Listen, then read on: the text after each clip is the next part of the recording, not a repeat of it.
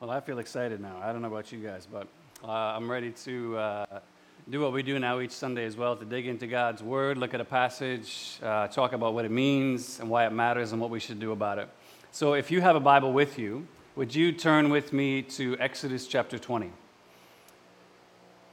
Exodus 20, we're going to start in verse 1 and 2 as we have been each week, but where we're going to dig in today is in verses 8 through 11. So if you found that and you're able, if you would stand with me for the reading of God's Word, Exodus chapter 20. We're going to dive in at verse 1. Here we read this.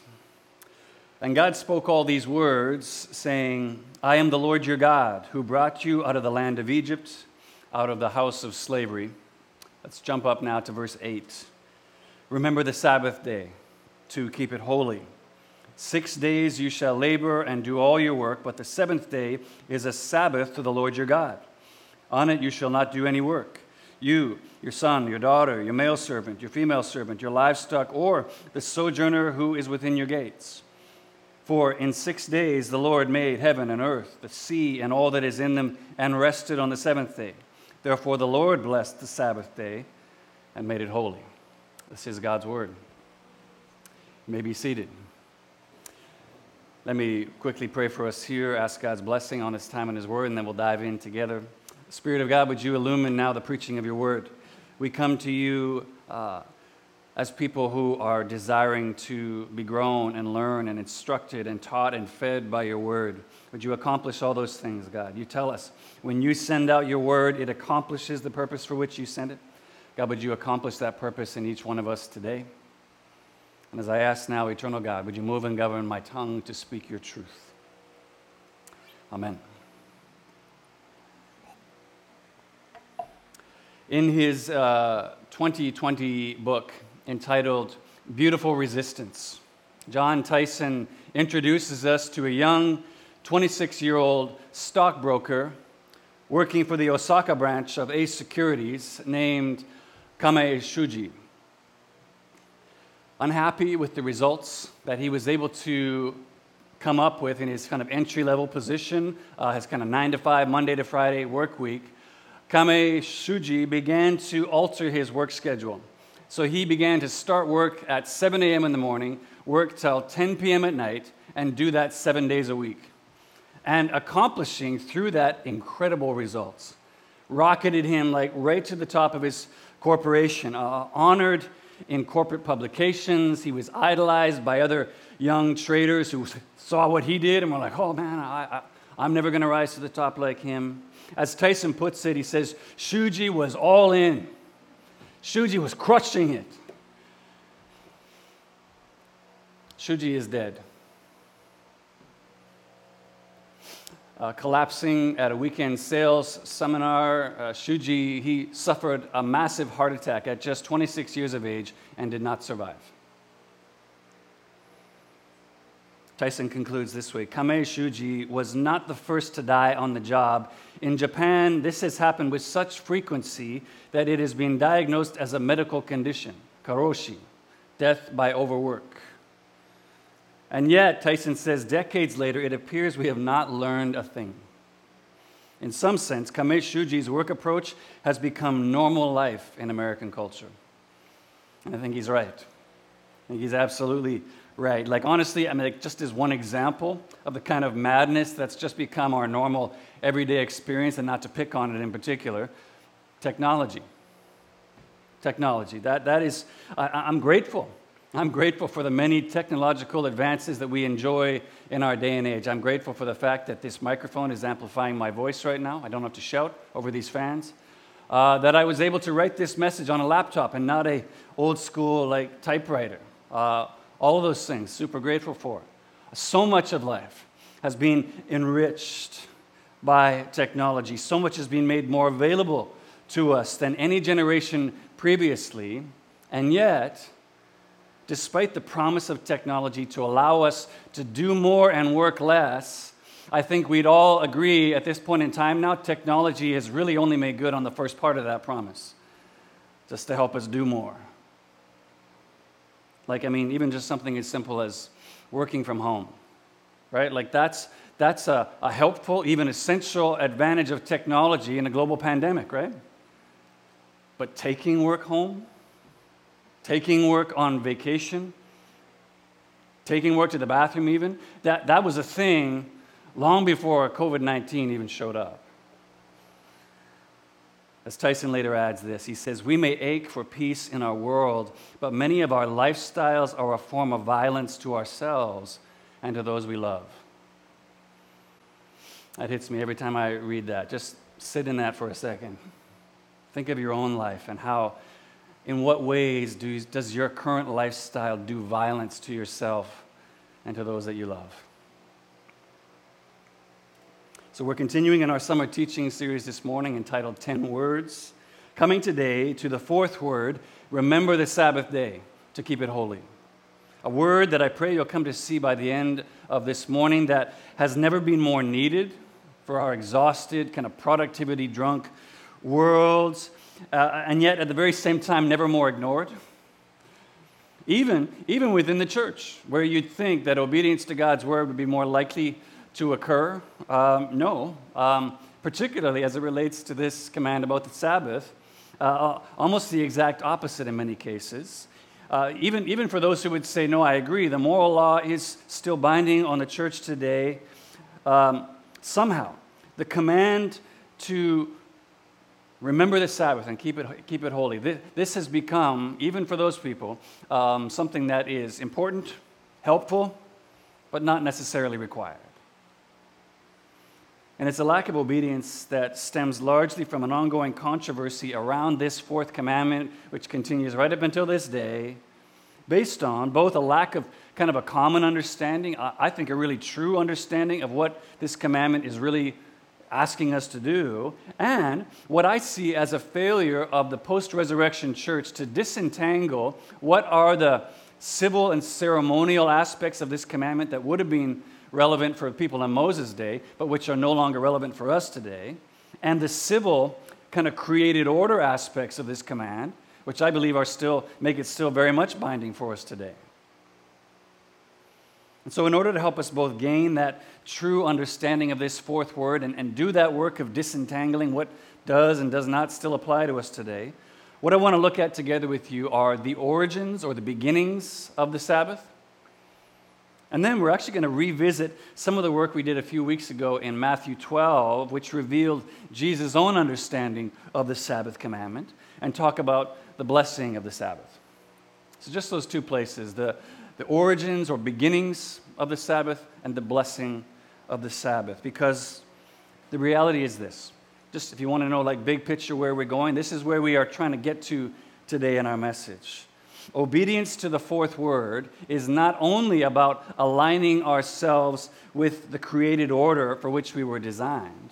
It is that, but it's not only that.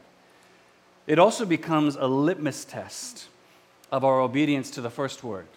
You shall have no other gods before me.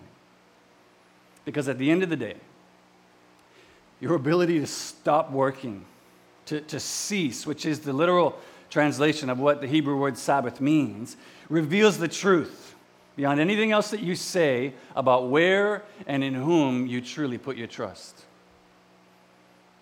Your ability to just stop work, that reveals the truth about where and in whom you truly are putting your trust and who you truly worship at the end of the day. So let's do this. Let's look at this. If you closed your Bibles, your Bible app, would you open it again with me to that passage? Follow along with me. Exodus 20, starting at verse 8. Come with me here as we dive into this next word, which, as I said, has never been more needed, never been more relevant than it is today, and which I think you're going to see without question absolutely calls us into the fullness of life, which technology, which ceaseless productivity promises to deliver, but which only God can truly provide. Okay, so let's look first of all at the origins or the beginnings of Sabbath. The origins of Sabbath. So look back with me now at verse 8. Again, God says this, remember this Sabbath day to keep it holy. Which, if nothing else, that tells us already something. It says that the Sabbath day, whatever that is, it had an origin before this moment when God commanded his people to remember it. right? Because you don't ask someone to remember something they have no previous experience or memory of. It also tells us something else. It says, remembering the Sabbath day, whatever that means, that is how we keep the Sabbath day holy. Because you notice he says, remember the Sabbath day to, or in order to, keep it holy. So let's just circle back for a minute, just get all on the same page here to begin. I said a moment ago, the English word Sabbath comes from the Hebrew word Shabbat, which means to cease, to stop, or to bring to an end. So the Sabbath day is a day of ceasing. It's a day of stopping. And when you look then, read on into verses 9 and 10, you see both what God's people are to cease from, their work, their labor, as well as who it is that's supposed to cease. Everybody. Everybody. And these rhythms that where we see working for 6 days and then ceasing from one actually had already begun to be established in God's people as it related to the collection of manna out in the wilderness. Manna was this like bread-like substance that would fall from the sky. God was providing for his people as they traveled through the wilderness after being delivered from slavery in Egypt. This was God's provision of sustenance to sustain them as they made their way to the promised land. But as you can read about in Exodus 16, just a few chapters back, there was an order to how they were to collect. They would collect just enough for each day and that day only, except for on the sixth day. On the sixth day, they would collect enough for 2 days because no manna would fall on the seventh day. So therefore, it was kind of almost like a enforced Sabbath. There would be no manna to collect on the seventh day. So on that day, they were not to collect anything. So this rhythm was already established of not working on the seventh day. So when God says to his people, remember the Sabbath day, this day of ceasing, that already had an origin for them. They already had a memory in their mind of what it is that he's calling them to remember. But why would God call them to remember it? What's that about? What does he mean, remember the Sabbath day? Because at the time God gave them this fourth word, they're still living out that rhythm of collecting for 6 days, not collecting on the seventh. So clearly, I mean, is this just a call to nostalgia? God's just saying, hey, remember when I told you that? And then, by the way, here's some extra things I'm going to add on. Don't do any work at all. Not just collecting manna. Don't do any work. Is that all that's going on? Well, no, I don't think so, because the answer to that comes when we learn this, that the call in the Bible to remember almost always is a call to action. The call to remember is almost always a call to action, not simply recalling some past event or promise. So you see this, for instance, in Genesis chapter 9. God places a rainbow up in the sky after the great flood, and he says whenever he sees that sign of the rainbow, he will remember his covenant with Abraham. Luke 22, Jesus is instituting the Lord's Supper. He says we were to eat and drink in remembrance of him. So this is calling to remember again. But clearly, what God is not saying in Genesis 9 is, I need that sign in order to be reminded of my covenant not to destroy the earth with a flood. Like, all right, I said I wasn't going to do that. Nor is Jesus, when he calls us to eat and drink in remembrance of him, just saying, remember the fact that I gave my life for you. Just remember it. No. In both instances, as well as countless others, the call to remember is a call to remember what happened and then live in light of that, or then carry out or be faithful to the action or the promise that you're remembering. It's a call to action. So, as it relates to this pattern of gathering manna, just what was already their regular practice, the origin of the Sabbath God's people are to live in light in is his provision. That their God is a God who is a provider, and so the call to remember the Sabbath day is a call to trust. It's a call to trust that God is my provider. He provides what I need. But as you read on to verse 11, we see that there's another origin to the Sabbath command, actually a more ancient origin all the way back to the beginning of time. Rooting here, God roots the command to cease from all labor on the Sabbath day in this, verse 11. For in 6 days the Lord made heaven and earth and the sea and all that is in them, and rested on the seventh day. Therefore the Lord blessed the Sabbath day and made it holy. Okay, so in effect, God is telling his people, hey, that pattern that you had of gathering on 6 days and then not gathering on the seventh day, that is rooted, that's not just rooted in my instructions about gathering food. It's actually rooted in how I designed the entire universe to work. That's how I've set it up in these patterns of 6 and 1. So as well as living in the light of God's provision, the origin of the Sabbath that God's people are to live in light on is the fact that rest is as much a part of God's created order as work is. Both important, but he's saying, I've actually worked rest into the order of the universe, how it works. And so the call to remember the Sabbath day is a call to enter into that rest, to enjoy it, to actually cease from labor in the same way that God ceased from his. And there's actually one further origin, one further beginning that we read about in Deuteronomy 5. This is where Moses later restates the moral law to the people just before they're about to enter into the promised land. He restates this fourth word the same as he does in Deuteronomy 20, but then he adds this instead. He says, you shall remember that you were a slave in the land of Egypt, and the Lord your God brought you out from there with a mighty hand and outstretched arm. So here, the origin of the Sabbath that God's people are to live in light of is his deliverance. That their God is a delivering God. The call to remember the Sabbath day is a call to celebrate the fact that God has delivered us from that slavery in Egypt. So those are the three foundations, the three kind of beginnings or foundations of the fourth word, remember the Sabbath day to keep it holy. That's what it's all built upon, a call to trust in God's provision, to rest from our labors, and to celebrate God's deliverance. Which, man, I don't know if it's the same for you too, but when I read that trusting, resting, celebration, that sounds so different from what I think about when I think of the idea of Sabbath keeping. In my mind, when I hear that, Sabbath keeping, you're supposed to keep the Sabbath, I've got this like anxious, oppressive kind of rule-keeping picture in my mind. People with faces that look anything but rested. That's what comes to mind when I think of that. But when I look at the actual foundations of this fourth word, it almost sounds like the Sabbath was actually intended to be this really good thing. Like the Sabbath is something that anyone would actually want to be a part of. Celebration, rest, just trusting in God's provision.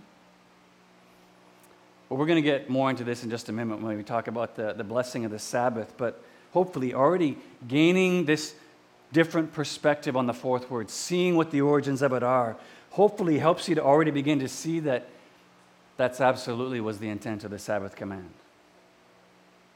It absolutely was intended to be this really good thing that, yes, anyone would gladly want to be a part of once they knew what it really was.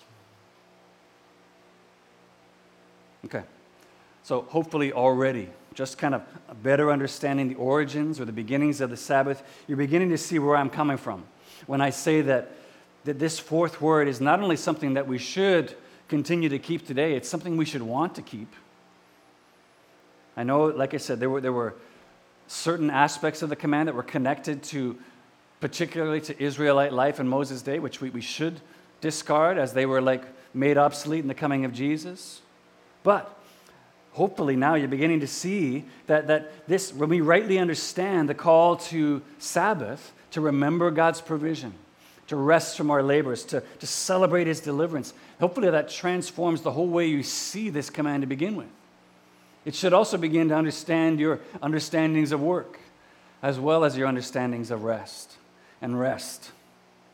I mean, I'm not going to ask for a show of hands, but isn't that something that we are just in desperate need of today, if not more so even in that day?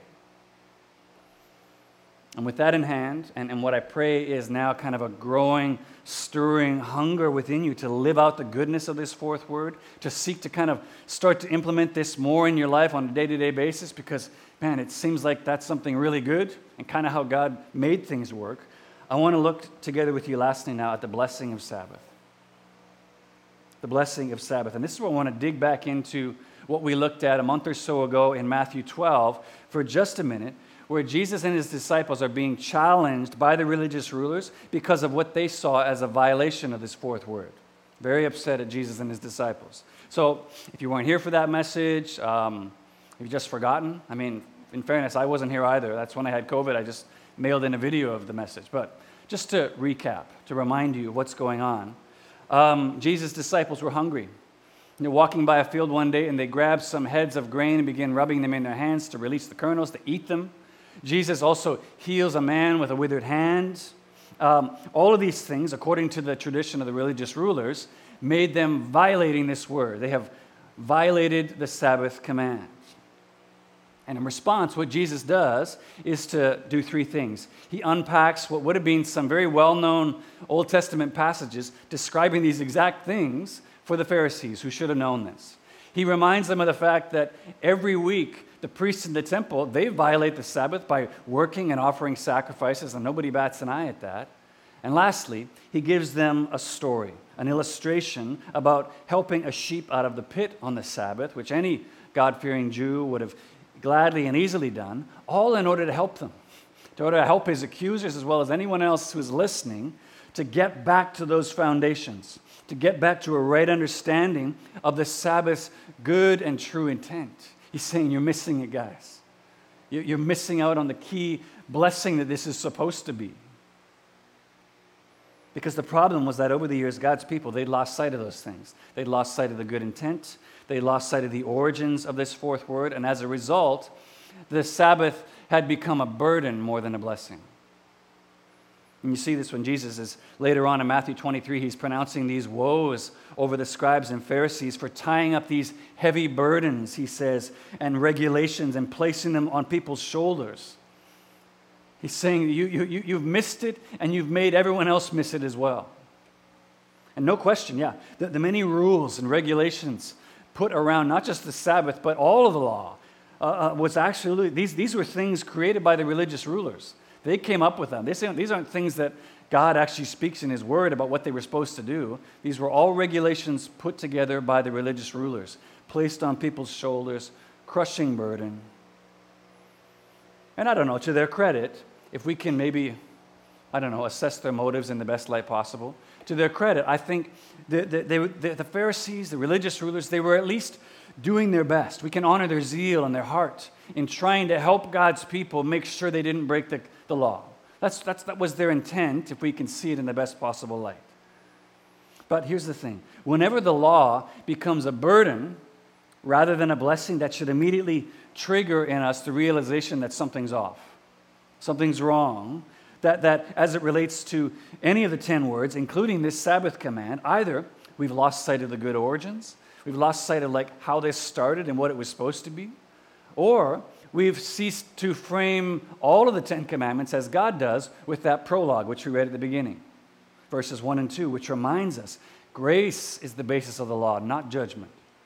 That keeping the law is our grateful response to a God who's already redeemed us, not the means by which we seek to merit his redemption. And we saw this very thing last week with a third word, where in order to ensure that God's divine name, Yahweh, wasn't used in vain, all kinds of rules and regulations were placed around the use of God's name in order to ensure that that command was kept. But then in so doing, they missed out on the relational blessing of calling God by the name that he had introduced himself with and by which he wanted to be called. So their regulations had caused them to miss out on the blessing of that word. Here, the very same thing. The blessing God intended for his people through the weekly rhythm of ceasing from work and resting was lost. It was lost the moment Sabbath keeping became work in and of itself. All the stuff that they had to do just to make sure they didn't break the Sabbath command became work. So as Jesus rightly reminded his listeners in Mark's recounting of this same passage in Mark chapter 2, he corrects their wrong understanding. He says, you missed it. He says, what you don't realize is that the Sabbath was actually made for man, not man for the Sabbath. I made this for you guys as a blessing, as a gift. And I know in our modern day Western society, this can all look kind of silly, kind of pietistic and easily discardable, all these rules and keeping this stuff. It can look like that. And as I said, there is stuff to discard. There's parts that we don't need to keep anymore. But at the same time, I think, just as we saw last week with the third word, where the Jewish leaders in Jesus' day missed out on the blessing of the Sabbath by taking it too seriously, I wonder if we don't miss out on the blessing of the Sabbath day as well by discarding it entirely, not taking it seriously enough.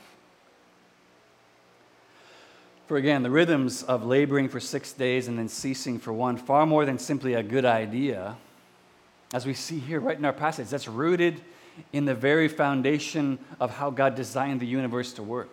It's how He designed life to work best. And so it's not like we're earning our acceptance with God through Sabbath keeping. That was already earned for us by Jesus. But dismissing the fourth word altogether, saying, oh, well, that's no longer required for followers of Jesus now today, is to be both forgetful of the origins of the Sabbath command and to live in light of them, as well as to miss out on the blessing that God intended for us in aligning ourselves with how God designed life to work. And resisting modern culture's relentless push towards karoshi culture with these means that God has given us. He's given us the means by which we can avoid that burnout culture, if only we'll understand it for the blessing it is and take advantage of it. That's why I love Tyson's comment about the continued practice of Sabbath keeping still today, especially as it relates to what I said last week about bearing God's name as His people. And I promise this is the last quote from Tyson. He writes this: Sabbath is given to us by God as a form of His grace and blessing. And our practice of Sabbath is our gift to God, of our trust, our worship, and loyalty to His loyalship in a culture of counterfeits. And I love this. I know of no more formative and countercultural practice for a culture of exhaustion than that of Sabbath. In a 24/7 world, 24/6 living is a sign, wonder, and prophetic declaration that there is another way to live. I think that's one of the ways we bear the name as God's people, living in this 24/6 way. It's a testimony of all of these foundations that we just looked at, all these origins of the Word. But here's my question for you in closing. If all of that's true, if that's truly what the Bible is calling us to, and beyond that, even medicine and science testify to the wisdom that ceasing, rest, restoration being this essential need in our weekly rhythms, how come we don't do this more? Why aren't we doing this? Why isn't Sabbath keeping like a regular practice for everyone, regardless of whether you're a follower of Jesus or not? Why don't we do this? And I think the answer to that question is found in uncovering what Tim Keller calls the work beneath the work. The work beneath the work. That is, addressing what's going on underneath the surface of our frenetic pace that's driving us towards karoshi culture to begin with. Keller describes it like this. Work beneath the work, he says, it's the need to prove yourself to yourself and to others. And that work makes all other kinds of work incredibly wearying. It's never enough. And I love this. He says, so our problem is not the presence of work. Hear that, believe that. Our problem is not the presence of work, but the absence of deep rest. The Sabbath is a call to deep rest. Hear me, not to relaxation. I don't know if anyone else has noticed this, but like just checking out for a bit, chilling and watching like 3 or 4 episodes on Netflix and eating a bunch of food, that's not restorative. You don't feel restored after that. That's not deep rest.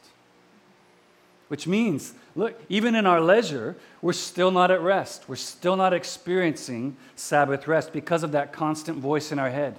That constant voice saying you need to prove yourself to yourself and to everyone else around you. I know I'm somebody important. There's something to me, something important. As Keller rightly says, we've all got that voice going on inside our heads. I need to prove to everybody and to myself that I have value, that I mean something, I matter. It's always going on in our heads.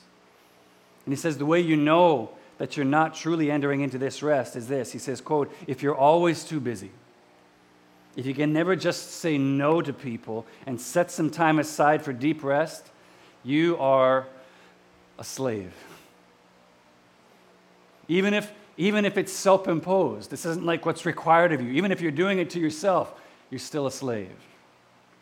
And hearing that word even, and understanding that concept should immediately take you back to the origins and foundations of the fourth word. Because remember, the entire basis for God's call to Sabbath rest is trusting in His provision, resting from our labor, and as it relates to this slavery, whether it's self-imposed or not, the celebration of our deliverance, that we've already been delivered. So slavery should have nothing to do in the life of a believer in God. As we read in Hebrews 4, so then there remains a Sabbath rest for the people of God, for whoever has entered into God's rest has also rested from his works, just as God did from his. That's referring back to that creation account, Genesis 1 and 2. Because as it relates to that work beneath the work, in Jesus, all the work necessary, both to earn our acceptance with God, as well as to prove our value, prove our worthiness and worthwhileness, that's already been accomplished in Jesus' death. He's already said, you mean so much to me. You're so much value. You are so important to me. I'm going to come and give my very life in order to redeem you and restore you. He's already done the work. The work is accomplished, which is why Jesus could say from the cross before his last breath, it is finished. The work is already done. And maybe you feel like we've shifted. We've gone into something else here. Like, well, I thought we were talking about overwork. I thought we were talking about like working too much and burnout culture. But don't you see? This work beneath the work is what's driving your overwork. It's what's driving the 80 to 90 hour work week on the surface, driving you to feel like you need to prove yourself to yourself and to others. Which means until you can hear Jesus call in Matthew 11, come unto me, all you who are weary and heavy laden, and I will give you rest. And apply that to the work beneath the work first, to rest from that work. You'll never take the necessary steps in order to experience Sabbath rest from any other work as well. All those kind of best practices that we read about in books, make this part of your regular practice. Make sure you take your vacation days. Try to put your phone away more. All that stuff, it's good. It is good. It's helpful in getting to deep rest, but it doesn't get to the root of the problem. It's just, this expression I love to use, it's just mowing over the dandelions, which looks good for a couple of days, but in a week, they just pop right back up again. You haven't dealt with the problem at the root. You haven't addressed what's driving your overwork to begin with. Because as I said when we began, obedience to the fourth word, it's ultimately a litmus test of your obedience to the first word, you shall have no other gods before me. How well we obey this command to Sabbath rest is a testimony of our obedience to that first word. Many of us here this morning, I know a lot of your faces, many of us here this morning, we would probably say, Jesus is the one who's the greatest value in my life. He's my everything. That's what matters most to me. He's the top. And yet, what your inability to cease, the violence that your lifestyle does to yourself and to others, what that reveals is that what you truly value most is status, is productivity, is the security that comes from having enough, is applause, is whatever it is. That's what we truly value most. That's the thing we truly worship. We're revealing that by our inability to just stop and just close the laptop. So the call of this word for us today, and I want you to take a moment to just pause and think how this applies specifically to you, where you're at. Each one of your experiences is going to be different. But the call of this passage today is this: will you return to those origins of this fourth word and then remember them, live in light of them?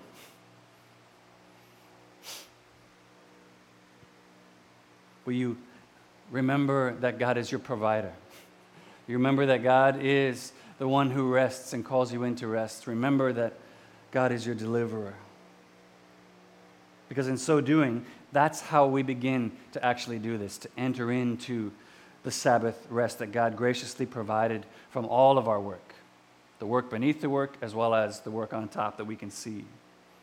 And then on top of that, just saying that, will you do the work of digging down underneath the surface of your overwork, underneath the surface of that violence that we do to ourselves and others, driving you to try to keep up with Karoshi culture's expected pace, and then confess through our weekly practice of ceasing, Jesus is my provider. Jesus is my deliverer. Jesus is my restorer. And Jesus is the one in whom I truly put all my trust. Amen.